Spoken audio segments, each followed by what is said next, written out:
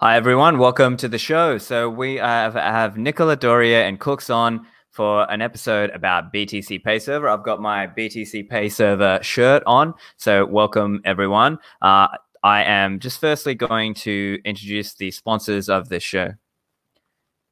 Yeah.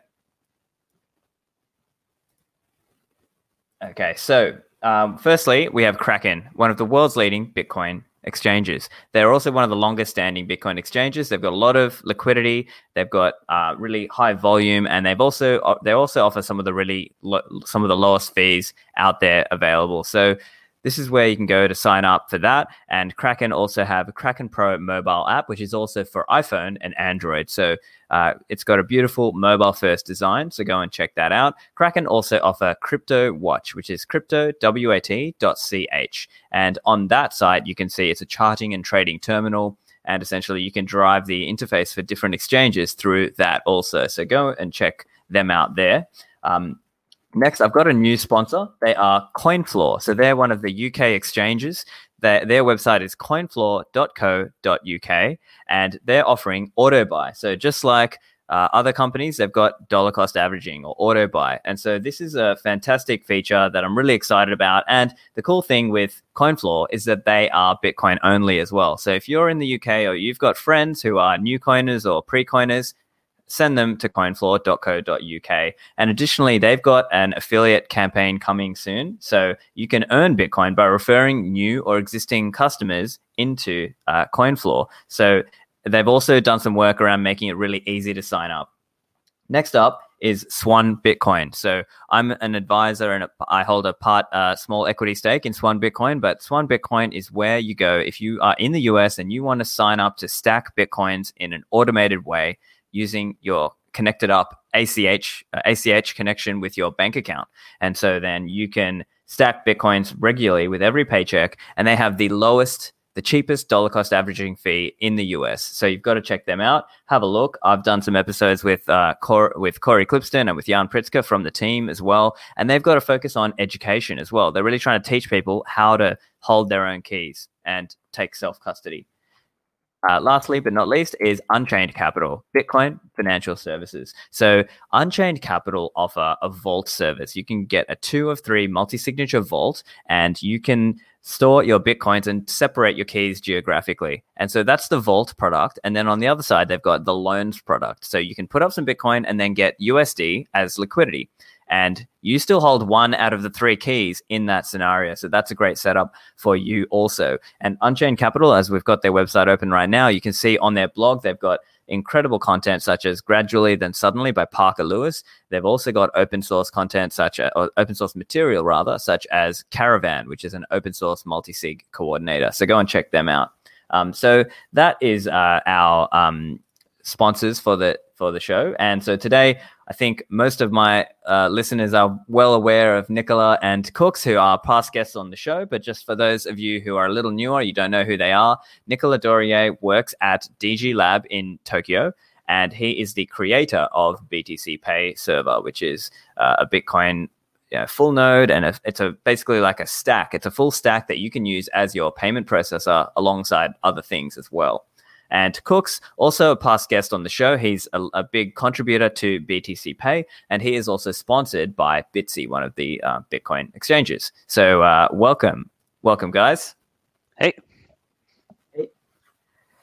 So guys, I know you've done a lot of work recently. There's been big updates on BTC Pay, and we've got pay to endpoint coming into BTC Pay and a range of other things as well. But first, let's just start with you, Nicola. Tell us a little bit about what's come in this recent update, and perhaps why you were looking into pay to endpoint. Yeah, so pay to endpoint actually it's for Cooks that got the initial idea. So maybe I should defer to him about this. But basically in the last test release, there's been lots of works going. So there was a page on port that I will let Cooks go because it's the one that developed the first implementation and then decided to put it in there. And there is also all the website redesign that so there is many people that worked on it. Actually, I cannot cite all of them because ev- um, even on my side, actually, I didn't contribute too much on the design. But yeah, there is a new checkout page. There is a new homepage. So lots of UX improvements. So then yeah, the dark mode, like scroll a little bit. I don't remember. Yeah, the checkout design. So basically, it's like a long-term goal in BTC Pay these days as well is like to try to unify all the different design. We have different websites everywhere, so we try to unify all the color, all the design everywhere. So that was part of this. And Excellent. And go on.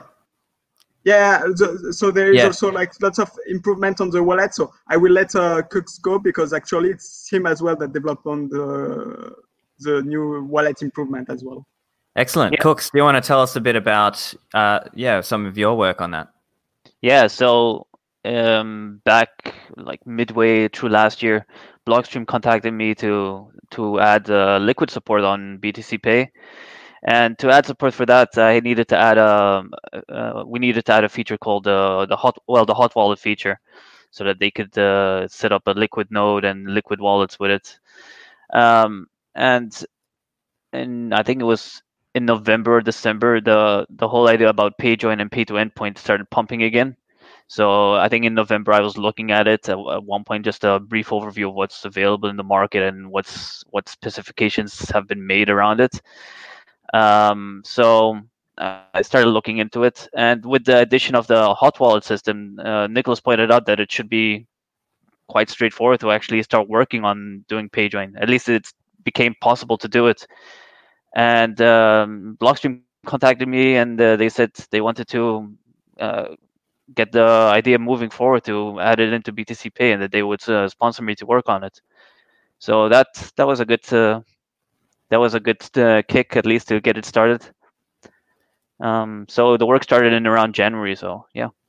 Fantastic. And so look, let's start talking a little bit about the BTC Pay Server PayJoin. So I'm just, for the audio listeners, I've got on the screen PayJoin implementation note. So Cooks, can you just talk us through a little bit around what was the scene existing in terms of PayJoin at the time, and what was, what's the idea with BTC Pay, and what path did you go down?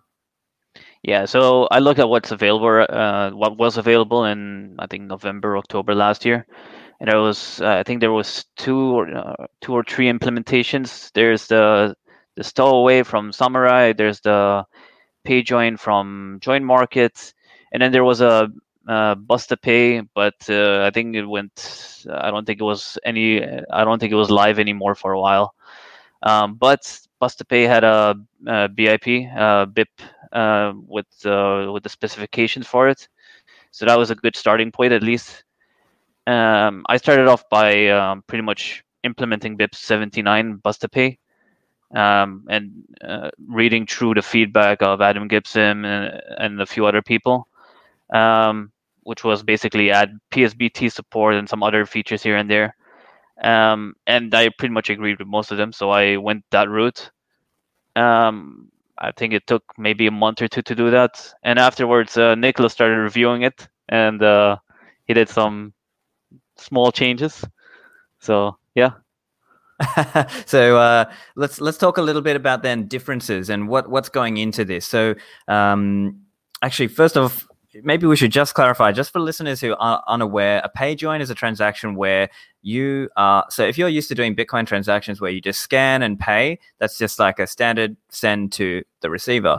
But with a PayJoin transaction, you're actually coordinating that back and forward with the merchant or with the other party. So perhaps Cooks, you could tell us a little bit about how does that collaboration work in pay to endpoint with BTC Pay? Yeah, so it's actually two. Yeah, go ahead. Just a little thing that these days I'm writing a proper Bitcoin implementation proposal. So I will just share the link in the private chat so you can show it, because there is there is a nice graph that explains a high-level view of the protocol. So I sent you in the private chat. Yep. 1 second. Yeah, Okay. this one, yeah. Okay, you can go ahead, Kyokusei. Sorry. Yeah, no worries. So the PayJoin implementation in BTC Pay is actually quite simple in terms of collaboration. It's literally, I think it's just one HTTP request from the sender to a receiver. So there's two parties in this always, a sender and a receiver. In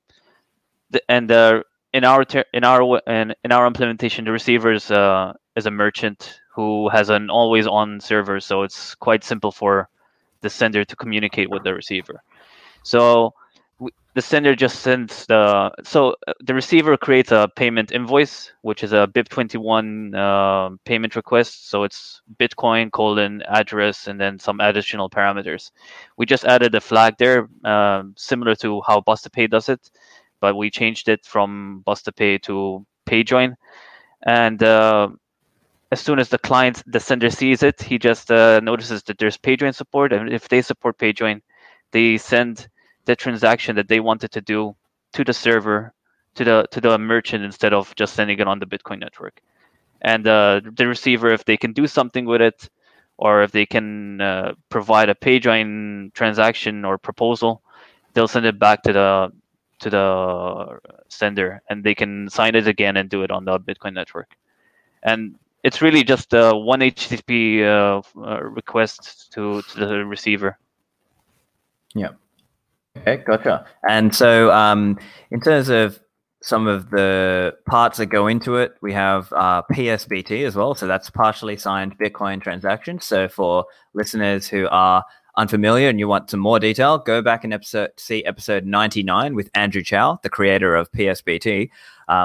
But maybe just a simple way to think of it is your Bitcoin wallet is sort of proposing certain transactions, and it has to sign them, and then the other side has to take that and then also sign with its own inputs. Would you guys agree that's basically like a kind of a high-level summary of what's going on there? Yeah. So basically, for imagine that you want several people to sign the same transaction. What would happen before is that somebody take the transaction in bytes and give it to somebody else to contribute to it. But the problem is that in a transaction in byte, there is lots of missing informations, where if you give it to the other person, there is lots of work for them to do to add their own signature on top of it. So basically, like PSBT is like a new standard of a way to represent the transaction with all the data that is needed for the signer. So it's easier for each party to verify it and then to sign it. And it has been a huge contribution to Bitcoin. It's not a consensus layer change. It's not a peer-to-peer layer change, but it definitely changed the game. Yeah. Right. It's also used in other things like, say, it could be used in multi-signature, or where you have, say, a hardware wallet and you want to be able to use the software on your computer to communicate with the software, with that hardware wallet. And so that's where PSBT is a useful standard, or wallet interchange format, I think is like the technical term for it. And so let's talk a little bit about the process of putting this into BTC Pay. So maybe you just want to tell us a little bit about what had to change in BTC Pay to make PayJoin work with it, Cooks? Yeah, well, I mean, not that much, honestly, since we already have PSBT support like all across in there. We support sending, so we have a full featured wallet in there, so that you can send your money through BTC Pay without using another software. We added hot wallet supports a few versions back, so now we could also automate sending money, and you can also sign transactions on demand. So in terms of that, it wasn't too bad.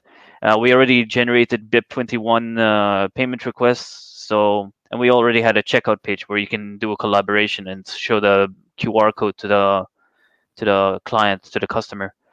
Yeah. So in terms of in terms of BTC Pay, not much change. We just added a little bit more code.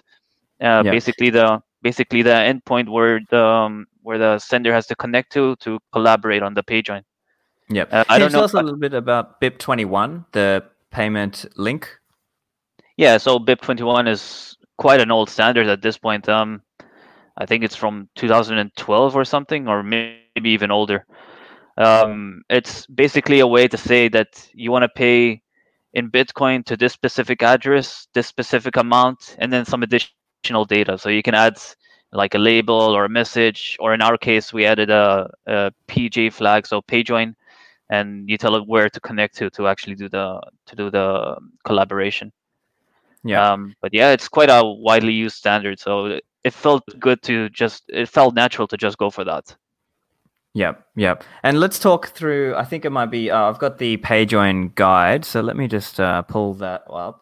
So here, this is how you actually do it. So for those of you who have BTC Pay, or if you're just trying to figure out how that works, you have to enable it. So Nicola, do you want to just talk us through a little bit about the process around how you do it? Yeah, I just want to add something about the change in BTC Pay that we needed. Actually, so to make it work for the first version, it was quite simple, as Kuk said, but there was some adjustment that we needed to do. Actually, very often what happened when we add feature on BTC Pay, we start running into stuff that before were edge cases that we didn't care. And one of the edge cases was in BTC Pay. So when you pay an invoice on BTC Pay, actually people can do a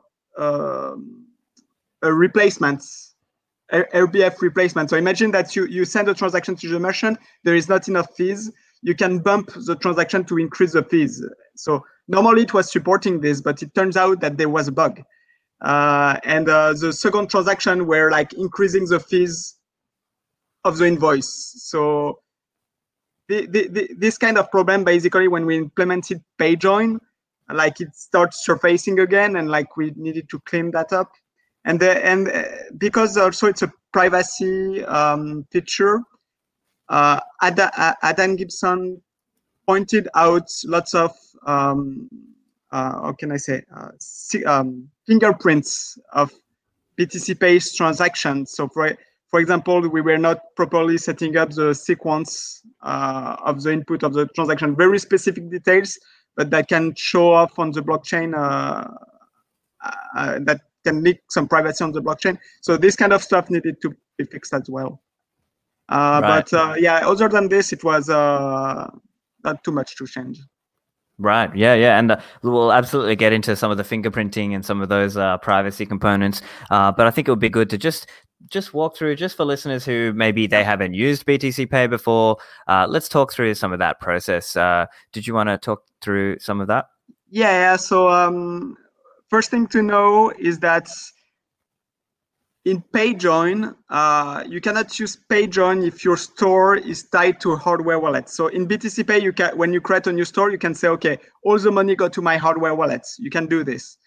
However, if you do that, you cannot use PayJoin, because in PayJoin, there is this collaboration between the sender and the receiver, and the receiver needs the ability to sign a new transaction, a new PayJoin transaction automatically. So it means that when you create a store on BTC Pay, you need to create your store and go to derivation scheme and say, I want to create a new hot wallet. So it's what you see here. Then once you are created the hot wallet things, you can just, so yeah, you can scroll. So it's kind of normal setup. And once you created it, there is a checkbox here, yeah, that you can check on your store and say, okay, I want to enable PayJoin. Excellent. I'm starting to think maybe in next release or so, maybe we will put that on automatically, but I'm not really sure, because it's I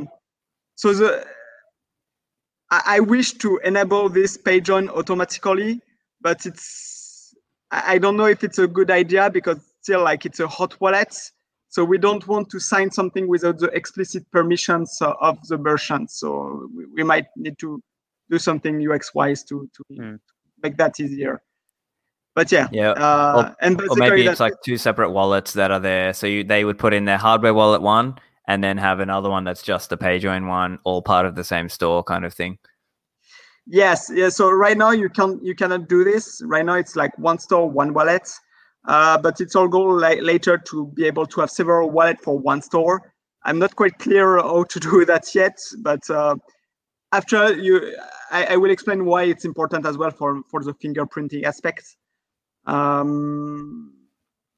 Sure. Yeah, that's it. Yeah.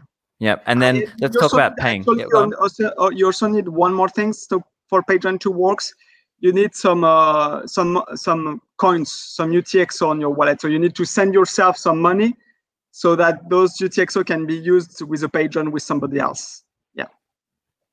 Right. And Cooks, did you want to tell us about the process for doing a PayJoin? So let's say I've got a BTC Pay and I want to pay into another BTC Pay to do a PayJoin. Yeah, it should be fairly straightforward, actually. It's as if you're not doing a PayJoin. It's so you get the payment link from the invoice from BTC Pay. You go on your on the send wallet screen of BTC Pay for your wallet. You click the paste BIP21, and you just give it the payment link, and it'll just populate all the data in there to pay the address and the amount, and it'll also add a PayJoin URL inside the advanced settings. And as soon as you sign, it'll just tell you that it's you can do a PayJoin, or it can try to do a PayJoin, or you can just skip PayJoin altogether. And once you click that button, which is broadcast PayJoin, it'll just it'll try to negotiate a PayJoin transaction and send it over the network. So. Fantastic. So I guess just to summarize, so for listeners, if you're used to using a BTC Pay or paying into a merchant who has BTC Pay, in the copy tab at the bottom, there'll be that little PayJoin link. So basically you copy that and then you paste that into your own BTC Pay wallet, or now there'll be support with other wallets as well, correct? So as I understand, Blue Wallet are looking at it. Blockstream Green, obviously they sponsored some of this work, so they're going to get it into Blockstream Green. I think Wasabi are looking at it as well. Can you tell us a little bit about that process there of the collaboration to make that happen? Yeah, and one more thing as well. It's not just a payment link as well. You can also use the QR code, which is what you always scan anyway nowadays if you're on a phone. But yeah, in terms of collaboration, there's Wasabi, I think Join Markets, Green Wallets, Blue Wallets. There is also a Node.js implementation that are in the work. Yeah, that's the one that's being worked on for Blue Wallet. So, but it works for both of them. So it's just a library, separate library being worked on by Jonathan Underwood from Bitbank and Luke Childs. I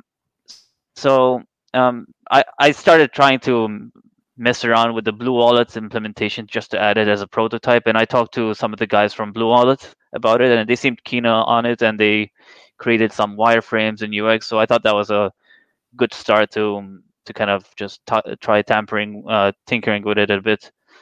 And then I asked Jonathan Underwood and Luke Childs for some help because they're more experienced with the Node.js and JavaScript libraries. So with the Bitcoin.js based JavaScript libraries.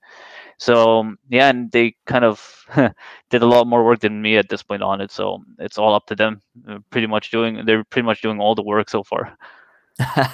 Excellent. And that's on the Blue Wallet side. And basically, if you have an open source or a JavaScript-based wallet, now you can use that library and just implement PayJoin as well.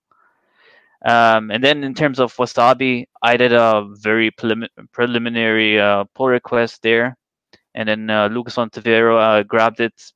I don't think he even grabbed it. I think he redid the whole thing and added, pretty much ported the logic from BTC Pay himself. And since it's in C#, Wasabi is in C#, it kind of works out pretty well, I guess, for them. Yeah.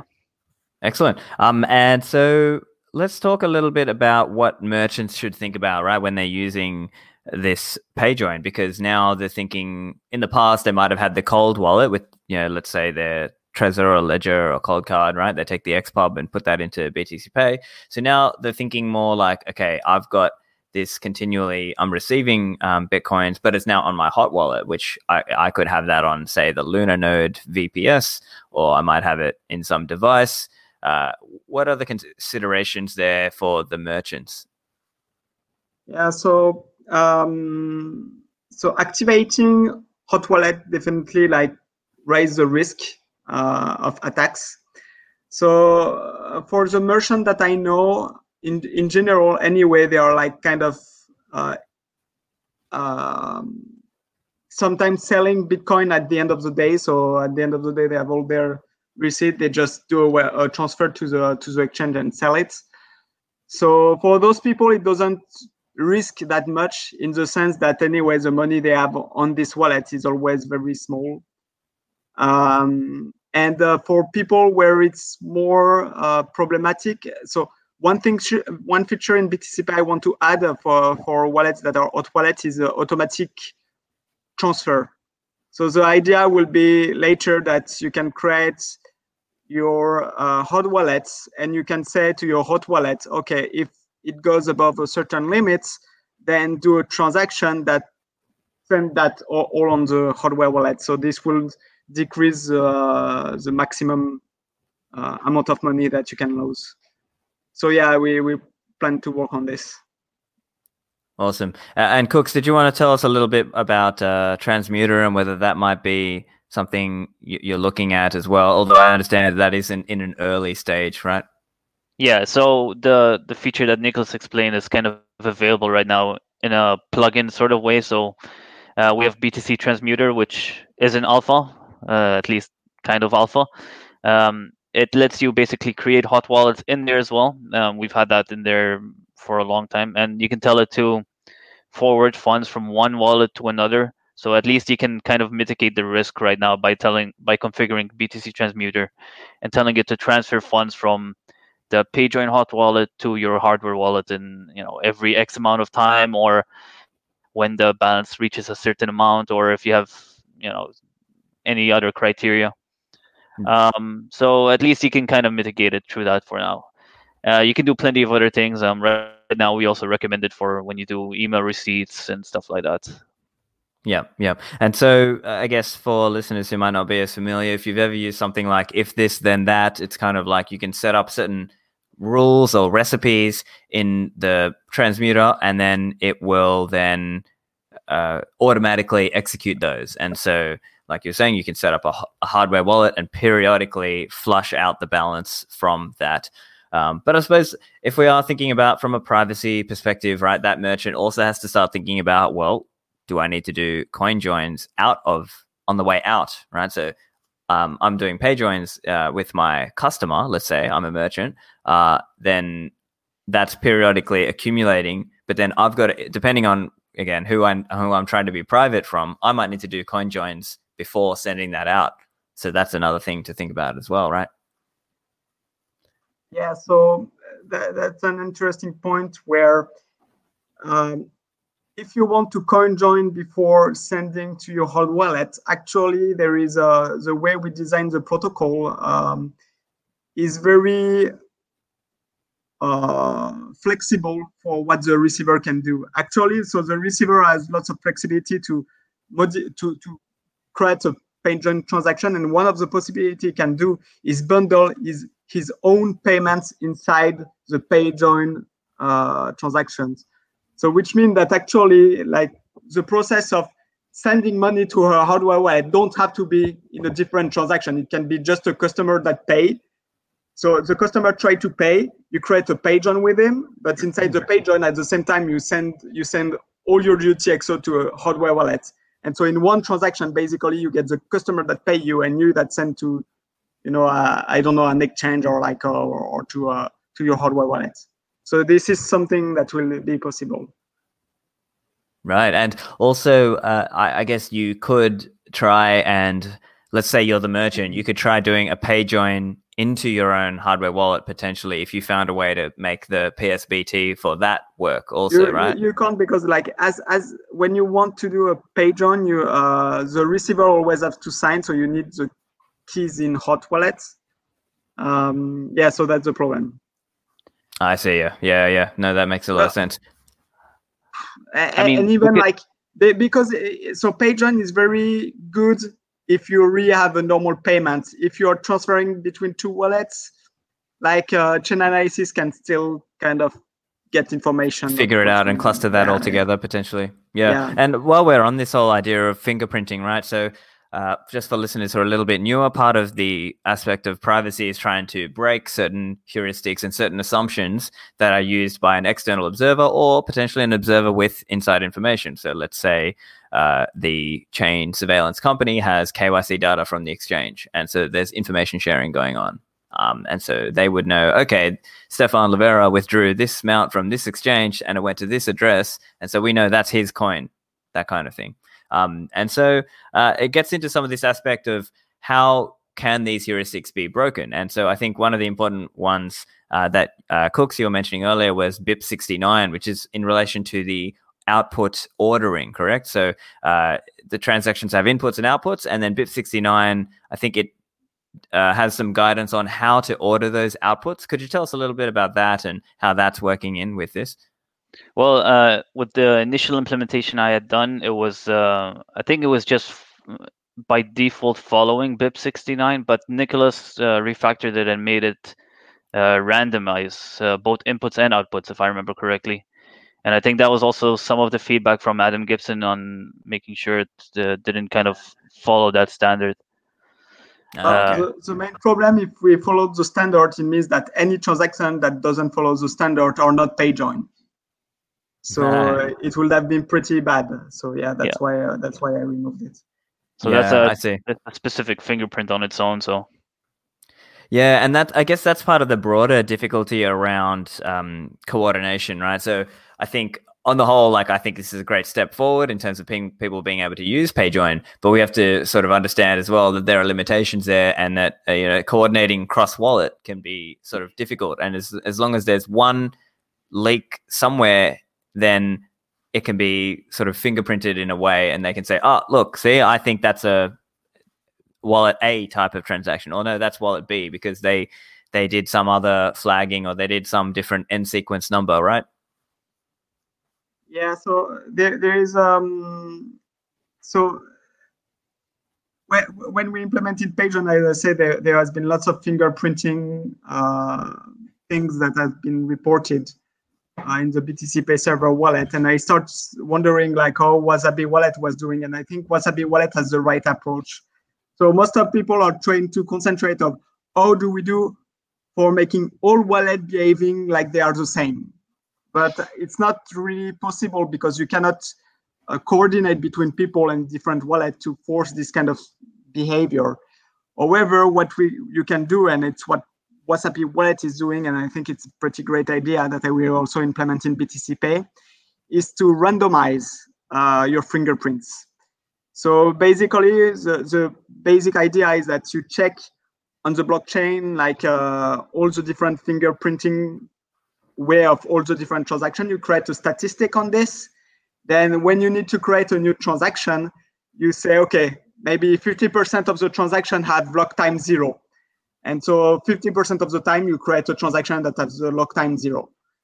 And so by doing this, basically you don't hope that all wallets do the same. You don't really care. You just adapt automatically to what majority of the network is doing. And I think it's a right approach to this. And there is also another thing that I'm interested in is what I call fingerprint poisoning. So all those different heuristics are very well known, and we know that Chainalysis are following that. So if you know that, it means that you can trick them by using those heuristics to draw them in the wrong conclusion. So one of the PageOne idea, for example, is that imagine that in your wallet you have very small amount of change. So having a very small coin inside your wallet can happen in several ways. So one of the ways that Chainalysis very often send very little amount of Bitcoin to your wallet, like for example 500 Satoshi. And when you receive this coin, if you make the mistake to spend this coin along with another of your coin, then Chainalysis know that this other coin belongs to you. So the idea is with like fingerprinting poisoning is, okay, what if we allow this user to make a PayJoin transaction with this small 500 Satoshi? And if they send this 500 Satoshi to another developer or to another service that support PayJoin, the service will like mix its own inputs. And like now the chain analysis will say, oh, this other input like belongs to the same wallet, but it's not the case. Actually, it's belonging to the person, to another person. So it's kind of like a way to trick them. There is other way, like for example, chain analysis, very often when you have a transaction with two outputs, if there is one output that have a round number, so for example 0.1 Bitcoin, they think that it's the payments, and the other one is the changer. So like if you know this, you can take advantage of this heuristic to reverse it, where the change has a round amount. So we are doing already that.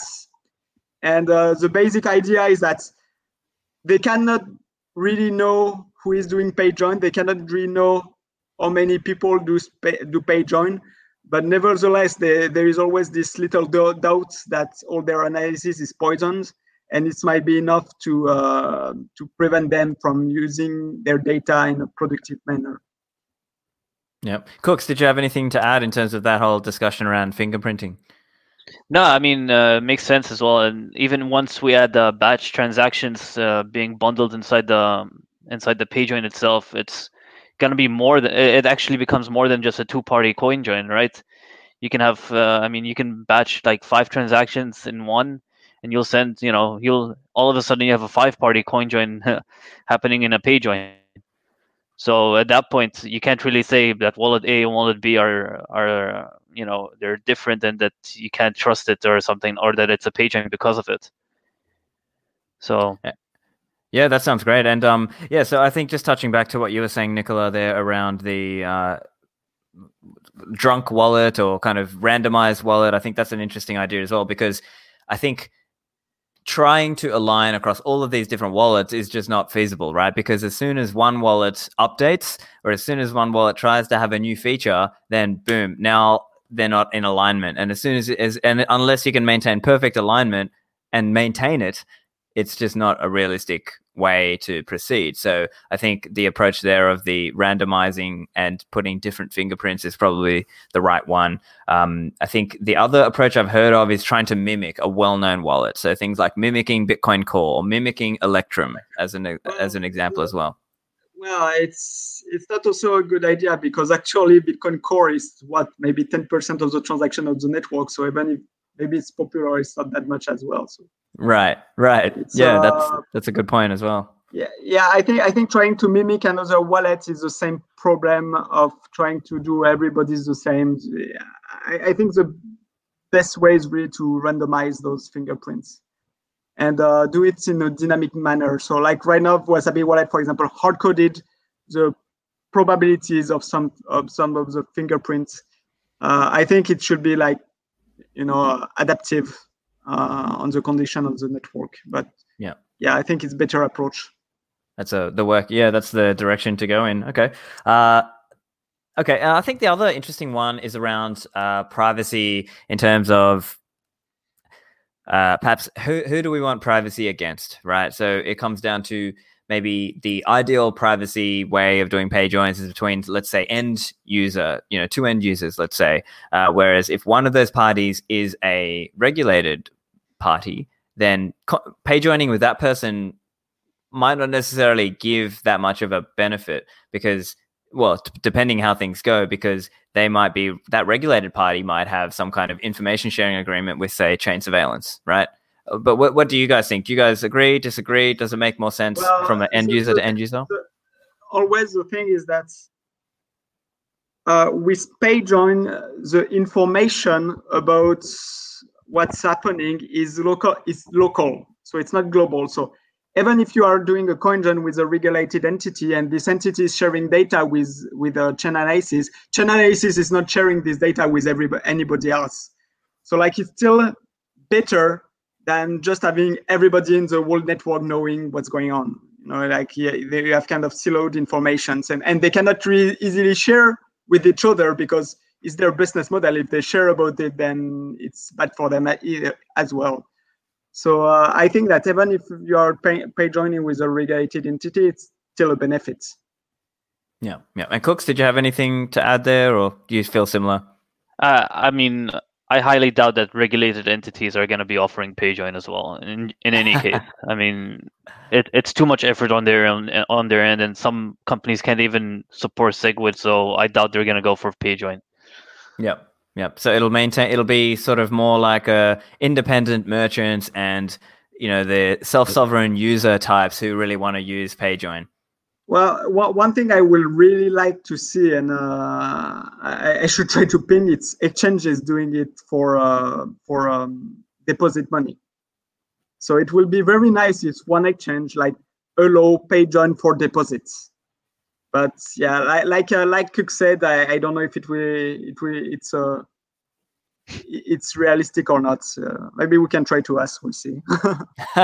Well, the other argument I have heard is that potentially, and there are different views I've heard in the Bitcoin world on this, that it can potentially save chain space by having a kind of a snowball accumulating UTXO that may potentially save Bitcoin on-chain space, and therefore exchanges could potentially try and offer that not from a privacy perspective, but from a chain efficiency perspective. What's your view there? Yeah, that's correct. So right now, like the fees are kind of low, so it doesn't work. But imagine that fees become very expensive. It become very profitable to batch your UTXO consolidation with the PayJoin of people. So there can be a huge advantage of several dollars per transaction if fees start to rise. So yeah, that's a good point. And that's why also the protocol allows some flexibility to the receiver, because it also gives some so take for example Lightning Network. So when you are transacting on the Lightning Network, everything is private between the two parties. There might be theoretical way to know where the money goes, but it's so complicated that I'm pretty sure like no Chainalysis company is doing that. So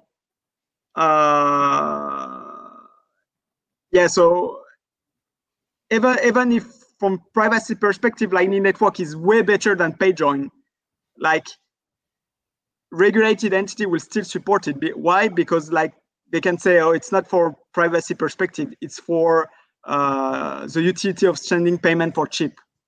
So I think it's an important point, yes. And later on, I don't know how it will go, because it still maybe, I still don't fully understand everything on this, but when we will have Schnorr signature into Bitcoin and we can aggregate signature into one, it might be even possible to make larger savings around this. So it will be interesting. Yeah, and so I guess it might be, and the defense, let's say, of somebody who wants to enable PayJoin could just be, look, I'm not just doing it for privacy. It's also this saving of cost, and so therefore it is the cheapest way to do it. And also because of not just that most people will do it just because it will save them cost. And so then if a lot of people do it, then it kind of drives the incentive for a lot of people to use PayJoin, which in turn helps break the common input ownership heuristic, which is what people were trying to break all at the start, right? Which brings it back to what were we doing this for, right? So did you have anything to add on that idea, Cooks, or shall we? No, it's completely correct, though. Yeah. So, one of the things also that we plan on doing in the next release of BTC Pay will be the refund, a refund mechanism for merchants, easier refund mechanism. And actually, we want to try to plug that to PayJoin. So think about, imagine that a merchant want to emit a refund. What will happen is that it will give a link to the user, and the user will go to this link and put his own address to receive the refund. And what will happen is that in the database we'll save, okay, this customer ask for a refund of this amount and put it somewhere in the wallet interface of the merchant. And imagine that you have like 10 customers doing this kind of requests. Like what will happen is that until the merchant so we will require the merchant to accept it. And when it accepts, we will allow him to say, okay, do it in the next page on transaction. So when the next page on comes in, then all those refunds will be bundled inside it. And like you make even worse of a mess for analysis on this. Right. And it's more chain efficient too, right? And it's even more chain efficient. It's finally a way of doing batching in a user-friendly way, I think. Yeah, I guess just for listeners who are maybe you're a little bit newer, you're not clear what we're talking about there. The idea is in Bitcoin transactions, you are generally charged based how many, like we quote it normally, how many Satoshis per byte, right? And so the idea is normally in each transaction, the thing that drives the size of it is the number of UTXOs, the pieces of Bitcoin.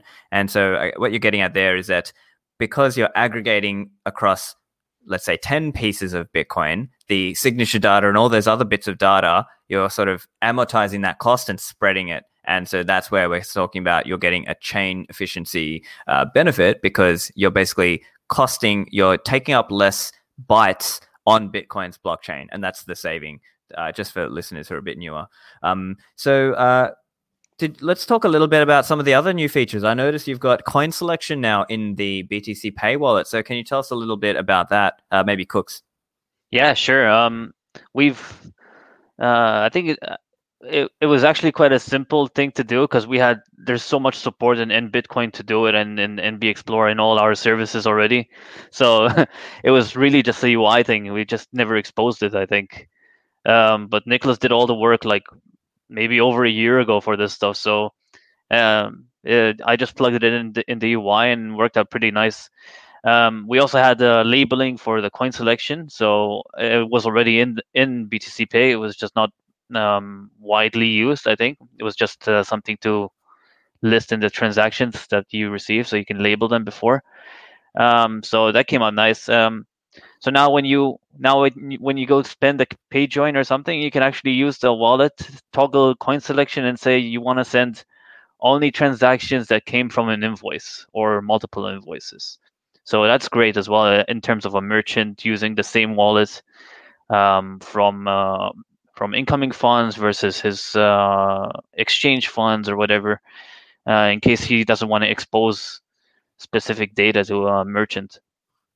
Yeah, and speaking of exposure as well, I think that just reminded me as well this idea of the probing attack, right? So when you do a pay join, there's that coordination, and one party is showing the other, hey, here's one of my UTXOs. So Cooks, I understand you've got there's some coding in there in BTC Pay around showing just the same one and not kind of showing all the different UTXOs. Well, initially it was showing just the same one. Actually, it was, let me see how that was. That was actually, so somebody does a request a pay join, so they send you a transaction, you grab a UTXO based on some model. We try to focus on using some heuristics that I think Laurent had written down in a gist somewhere. But we only prioritize by that. If we don't find something that matches pretty good in terms of that, we grab one by deterministically. I think Nicholas did that part. So we grab one based on the type of transaction that is being presented, if I remember correctly. And we return that. And if somebody runs away with that UTXO, it's still in the next attempt, because of because of how the UTXO is selected. I think Nicholas can expand on this a bit better. So basically, like the basic of the probing attack is that somebody sends you a normal transaction. So you reply with a page on transaction. By replying with a page on transaction, you are exposing one of your inputs. But then the person that created this request can decide to broadcast the original transaction, making the page join like invalid. But at the end of the day, it means that this party learned about one of your inputs. So it's kind of somebody that is targeting you can easily found out your UTXO, and so we cannot really prevent that 100%, but we can make it more difficult for them to achieve this. And the way we do this is if we detect that the original transaction got broadcasted and rendered the page on invalid, the input that was used for this page on will be reused in priority for the next time. However, it's not 100% sure, because if it was 100% sure, then it means that you have a notification mechanism that the attacker can use to know who is the next person that paid you. So it's but we're still in priority. So yeah, we cannot prevent it 100%. Like if the attacker create 10,000 invoice in 1 second, try to DDoS you and doing this, then you will learn all your UTXO. There is no way to prevent that 100%. But still, it need to be targeted. And if you do that, is spending money on fees. So and if lots of merchant is doing it, you don't gain lots of information on the network in general. And even if you gain this information, as an attack, it's only the attacker that know. It's not the whole network, so it's still better. Right. Yeah. It makes a lot of sense. And I guess just with coin selection and labeling, that's also interesting. If you are a merchant who is more privacy conscious, you might say, "Oh, this came from a KYC exchange," and you might label those. Or this just came from customers and so on, and you might tag them and use them in a way that you see fit. And there's some other features as well. So there's a new API. So do you want to just tell us a little bit about that, and what's the direction that you're going for with that? Yeah, sure. You want to go? Okay. Yeah, it's so it's still quite early. We only have maybe 3 APIs so far, which is you can register a new user and you can create or edit a store, just the name actually for now. But the basics is there, so we can expand upon everything in the UI. So the idea is that anything you can do through the UI, you can do through the API, and maybe even more, honestly, because we have a lot of features inside the BTC Pay that we don't completely expose in the UI. So that should be interesting as well to see what people can come up with. The way I'm going to be testing the API to see if it's useful is I think I'm going to be developing a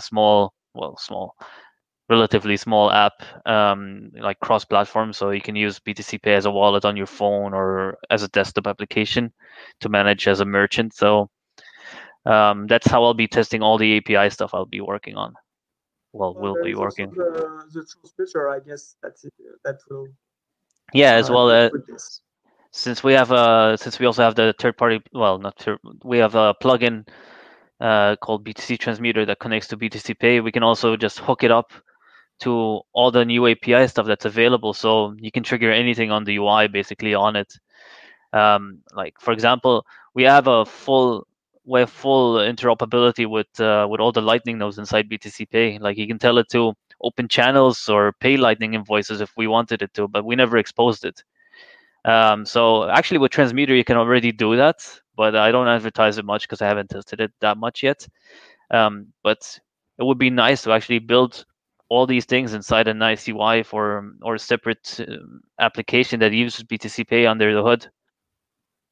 Yeah, one of the things that we plan on doing in this API as well, as he's mentioned, is that so in Lightning you have 5 different implementation or something like this. There is Eclair, LND, C Lightning, Peter Megan, whatever. It's growing with time. And the thing is that all those different implementation have their own specific feature, but there is a core feature that everybody has, which is create an invoice, pay it, connect to a peer, and create a channel. Whatever implementation you are doing, they all do these core features. So in BTC Pay, we already did the work to abstract all of this. So basically in our code, there is no condition if LND do this, if C Lightning do that.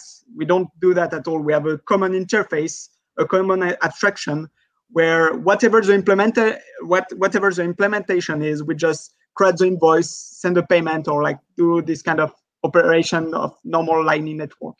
So this we will expose this API.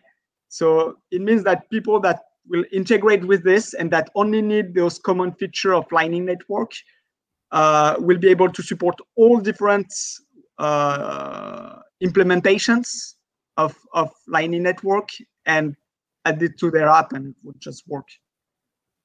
Awesome. So so it can make it a little bit easier in terms of people who want to code up their additional feature. They don't have to think about, what does LND, how does LND say this? How does C Lightning say this? How does Electrum say this, or whatever else? It's kind of all part of the one thing. And there is also BTC Pay Vault. So did you want to just tell us a little bit about that, and where is that at this point? Yeah, so BTC Pay, it's a feature we added like maybe, I don't know, 6 months ago, so it's not very new, but for a long time, BTC Pay Server was only supporting, how it's called? Ledger Wallets. And so Ledger Wallet was implemented via, it's technical detail, but via U2F protocol. And U2F protocol, normally it's used for authentication. It's like when you when you try to log to your Google accounts, you can use like a key like this, plug your USB key like this, and then click on the button to authenticate you. So it's like a two-factor authentication. And basically Ledger Wallet, for example, was hacking this protocol to transmit data to their hardware wallet, which was a great idea. The problem with this is that Microsoft, with an update, like completely broke it. Because now every time you send a message to this device, there is a pop-up that is coming up on Windows. And this pop-up basically makes the process so slow that it completely broke the integration. Like for signing a transaction, you will need to wait 5 minutes in front of your computer while a pop-up like go up and down, and like you could not click anywhere, so it was a disaster. There was also WebUSB, but WebUSB like don't work. Like depending of if you are on Linux or Windows or Mac, like there is shit that's going on, so we completely stopped using it. So the idea was, how can we do this? How can we support any wallet in a way that we are sure that nobody will broke? And there's been like Andrew Chow that is doing this. So Andrew Chow that created PSBT, actually, one of the reasons he created PSBT was to create a sort of abstraction over hardware wallets. And on top of PSBT, he created this project that is called HWI project. It's a command line. It's a command line application that allow you to always use the same interface with PSBT to sign your transaction, whatever the wallet you're plugging to your computer. But problem is that it's a command line application, so normal people don't use it. So what we created is it's called a BTC Pay Vault. So BTC Pay Vault is a desktop application that you run, and this desktop application under the hood is basically using this HWI utility developed by Andrew Chow. And what this application is also doing is opening a communication channel that your browser can talk with. So basically what's happening is that you open BTC Pay Server Vault, then in your BTC Pay Server website, you can say, okay, I want to sign with your hardware wallet. And from the JavaScript of your browser, we will communicate with the BTC Pay Server Vault. And basically we can sign any transaction of any hardware wallet supporting the HWI that are supported by HWI. So it has been a huge step in usability of hardware wallets. Now you can use any hardware wallet you want, and it just works. There's never any problems on this. It has been awesome. It's working very well. Yeah, and you have to keep in mind as well that you can also use other applications with the BTC Pay Vault, because it's just an API, right? So you just need some JavaScript. Yep. So you can build your own app, and you can just connect to BTC Pay Vaults for hardware wallets, signing and fetching, configuring wallets and whatever. Yes. So yeah, like you said, it's open to any website that want to integrate with it. They can do quite easily. an important point as well is that this work of hardware wallet integration is done basically by Andrew Chow. So he's doing all the integration of all hardware wallets. And I hope that we will find a new, by making HWI used more and more, I hope it will reverse the tendency where new hardware wallet maker will integrate themselves to HWI because they want to be supported by a bunch of services that only support HWI. And it will be great because hardware wallet maker in general are not software developer. So it's better if they can just concentrate on doing the hardware and then just do this small kind of integration, and then they can just integrate to any application that support HWI. And I think it's a great idea, and it's Andrew Chow that worked to reach this point today, and it took lots of time, and I think it's finally starting to get the benefit of this approach right now. Yeah, I haven't had a chance to use BTC Pay Vault. I actually will have a look at it next after this. But in terms of using it, is it able to just ingest the XPub out of, like, when you plug it into your computer, and then it does the lookup against its full node, and then says, okay, this is your balance, these are your transactions, and then you're able to do that? The idea is that when you create a new store on BTC Pay server, like, you need to say, okay, where the money goes. So, and in the option, you say, okay, use the BTC Pay Vault. And so if you choose this, the BTC Pay Vault will just show you a pop-up to know that, to ask you, do you really want to expose this kind of data to this website?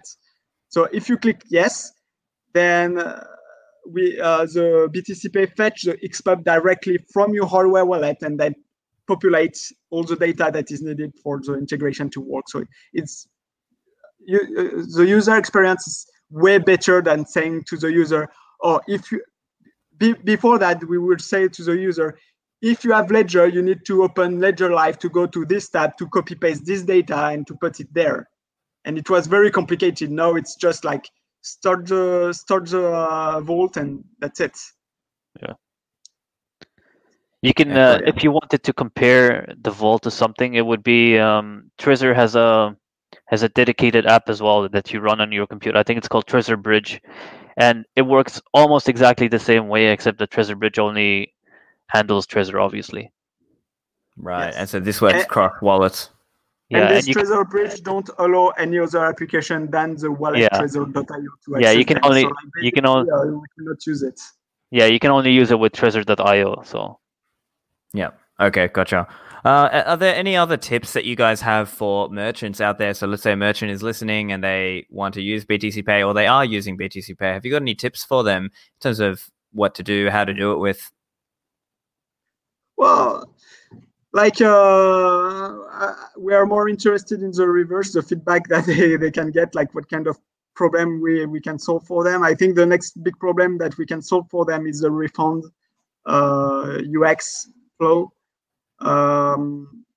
So also I'd like, so if you are a merchant Bitcoiner, and I would like that you start allowing pay join, and that you advertise it, so that we can retweet this, and I guess you will have like interested user that won't just buy something just for the fact that they will mix their UTXOs.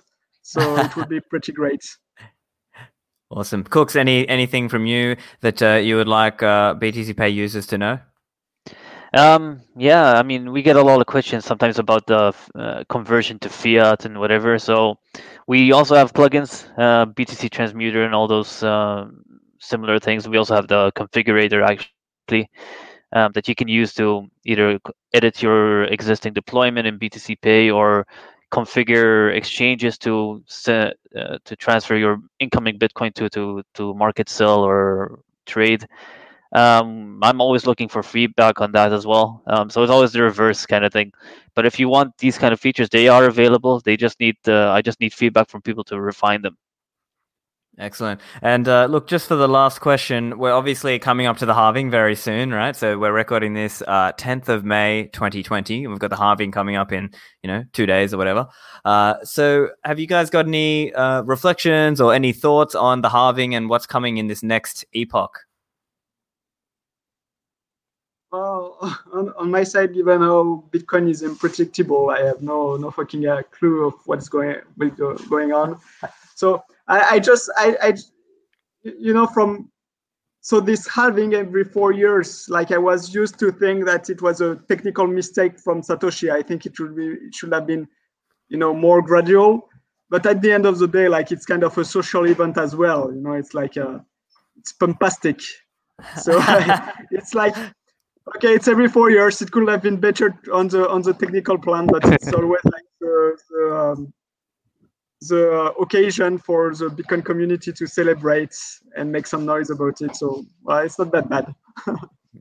And Cooks? Yeah, I mean, as long as for me, I kind of enjoyed the bear market. I got to get more technical and work without having to worry about people. You lost my money or something. So it's kind of nice. I'm excited to see what happens now. Awesome, guys. So look, listeners, make sure you check out BTC Pay. Let me just put this up on screen share. So this is the website, btcpayserver.org. Go and sign up. Go and use it. I use it myself on my own personal website, and on Ministry of Nodes, we use BTC Pay Server.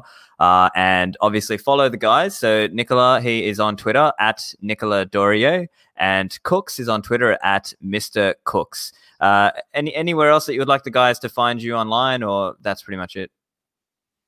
So another place where you can find us is on chat.btcpayserver.org. So like it's where the community is hanging around, and like if you have problems, you come here. We always check at least once a day. Like there is several of us to reply to questions, so it would be great. And also, Stefan, did you activated Patreon for your donation page? I have. I just did. Yes. Okay, good to know. I have. I did. So I've got a little widget there. So that's actually a good tip as well, because one thing I asked Nicolas himself. One thing, if you already run BTC Pay, it's a good way that you can help your friend who wants to take donations. You can just get them to set up an account on your BTC Pay, and I've done that for other people. So I've done that for other people in the Bitcoin community. I won't name them just to not dox them, but they kind of piggybacking off my BTC Pay. So that's something you can do if you are, let's say, you're a Bitcoin advocate and you want to use it and you want to help other people. Then this is another way you can help your friends get started with accepting Bitcoin into their shop, because you're helping them just piggyback off your instance. So that's probably the final tip. But look, I think that's pretty much it for this episode. So thank you very much, guys, for joining me. Listeners, you can find me online at Stephan Livera and subscribe at stephanlivera.com and subscribe on YouTube. That's it, guys. Thanks for joining. Thanks.